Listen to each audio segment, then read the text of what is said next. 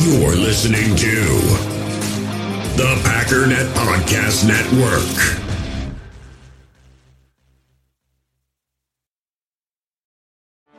Get ready for the greatest roast of all time, the Roast of Tom Brady, a Netflix live event happening May 5th.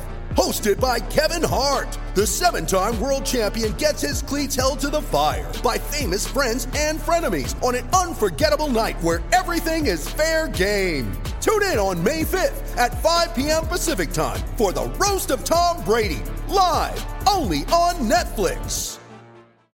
It's time to talk about the Green Bay Packers.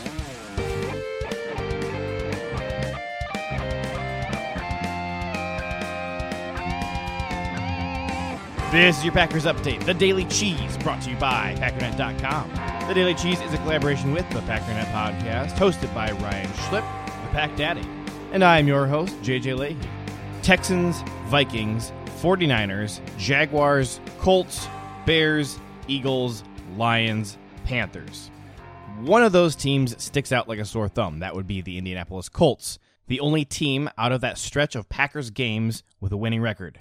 This is also easily the best defense the Packers have had to face all year long. The Colts have allowed the third fewest rushing yards in the league, the second fewest passing yards in the league, the second fewest passing touchdowns in the league. They're tied for second in interceptions with 11. And although when it comes to big plays, 20-plus yards or more, they are only 7th best with 25 allowed. When it comes to big plays of 40 yards or more, they're tied for first place. I see this as potentially terrible or potentially really good for the Packers because LaFleur and Rodgers have been increasingly reliant on big plays deep downfield in past weeks. And if they can't break away from that, this game is over before it begins. But if the Packers get back to the short passing game, they have a real advantage. This Colts offense typically struggles to put up decent points, and although the linebackers are excellent against the run, they do struggle in the passing game. Defensively, Mike Pettine's scheme is actually extremely well suited to play the Colts. Long, methodical, 10-plus play drives define this offense, and they struggle in the red zone. Pettine's defensive philosophy is built on the idea that if we can force you to stretch your drives out into a lot of plays, eventually you'll make enough mistakes and allow us to capitalize with our own defensive big plays, we'll get a stop. This game will most likely be won or lost in the trenches. The Colts have a very good offensive and defensive line. They're built to play tough football. Here's what LaFleur had to say. It's going to be a great challenge for us. I do think our pass rush has gotten better and better and better, and sometimes sacks come in bunches, just like turnovers. And anytime you're playing a talented offensive line with a Hall of Fame quarterback and his ability to get the ball out of his hands, it does present a challenge. And I just think it's the mentality is you have to be relentless up front and you can't get frustrated and you got to keep attacking it because you just never know. Also, we always talk about just how the rush and the coverage go hand in hand. We're going to have to be sticky on the back end in order to get home, take away some of those initial reads. So Phillip has to maybe hold it a little bit longer than he'd like to, but it's just got to be an attacking, aggressive, relentless mentality from our pass rushers. Unfortunately for the Packers, Frank Reich, head coach of the Colts, does not give up on the run, even though the Colts are one of the worst running teams in the league. Turning to the injury report, there have been a lot of names limited in practice, which does sound scary. However, usually Wednesday practices are full of a lot of limited and non-participants. We'll start with the good news.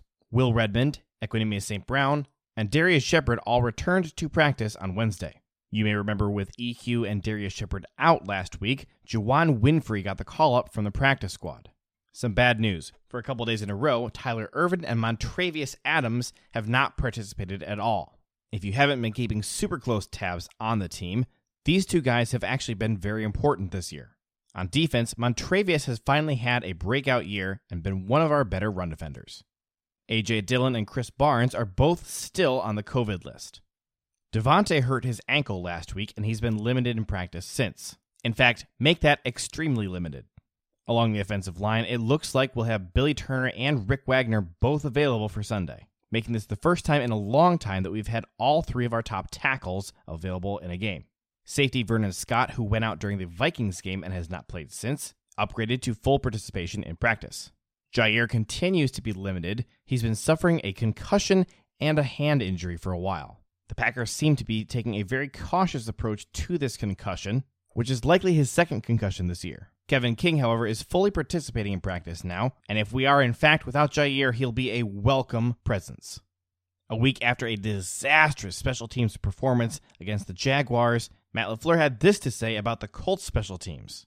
No, this is probably the best unit to date that we faced. And I think that's a big-time credit to the roster that they built there. They're very deep. And so we're going to have our best performance of the season on special teams, and our guys know that. And it'll be a great challenge for us. Well, this year, the starting quarterback in Indianapolis is Phillip Rivers, who did beat the Packers last year with the Chargers. So what are the chances that Rivers can replicate his success from last year? Man, I still think he throws with tremendous accuracy, and he throws with such great anticipation. I think one of his best traits in just watching him over the years is just the competitiveness that he has. I think it rubs off on everybody. It's infectious. You watch that pocket collapse, and it's going down around him, and he knows exactly where to go with the football. He always seems to find the hole in the defense, and that's what he did to us last year, when the opportunities presented themselves, he made throws down the field, and when he needed to get it out quickly, he was able to do that. So he is one of the all-time greats, and it's going to be a great challenge for our defense. For more in-depth analysis and a look at Packers strategy, make sure you're subscribed to the Packernet podcast, hosted by the Pack Daddy, Ryan Schlip. Keep up on all the Green Bay Packers news by going to Packernet.com and follow the Packernet podcast on Facebook. My name is JJ Leahy, and this has been The Daily Cheese, your Green Bay Packers news update.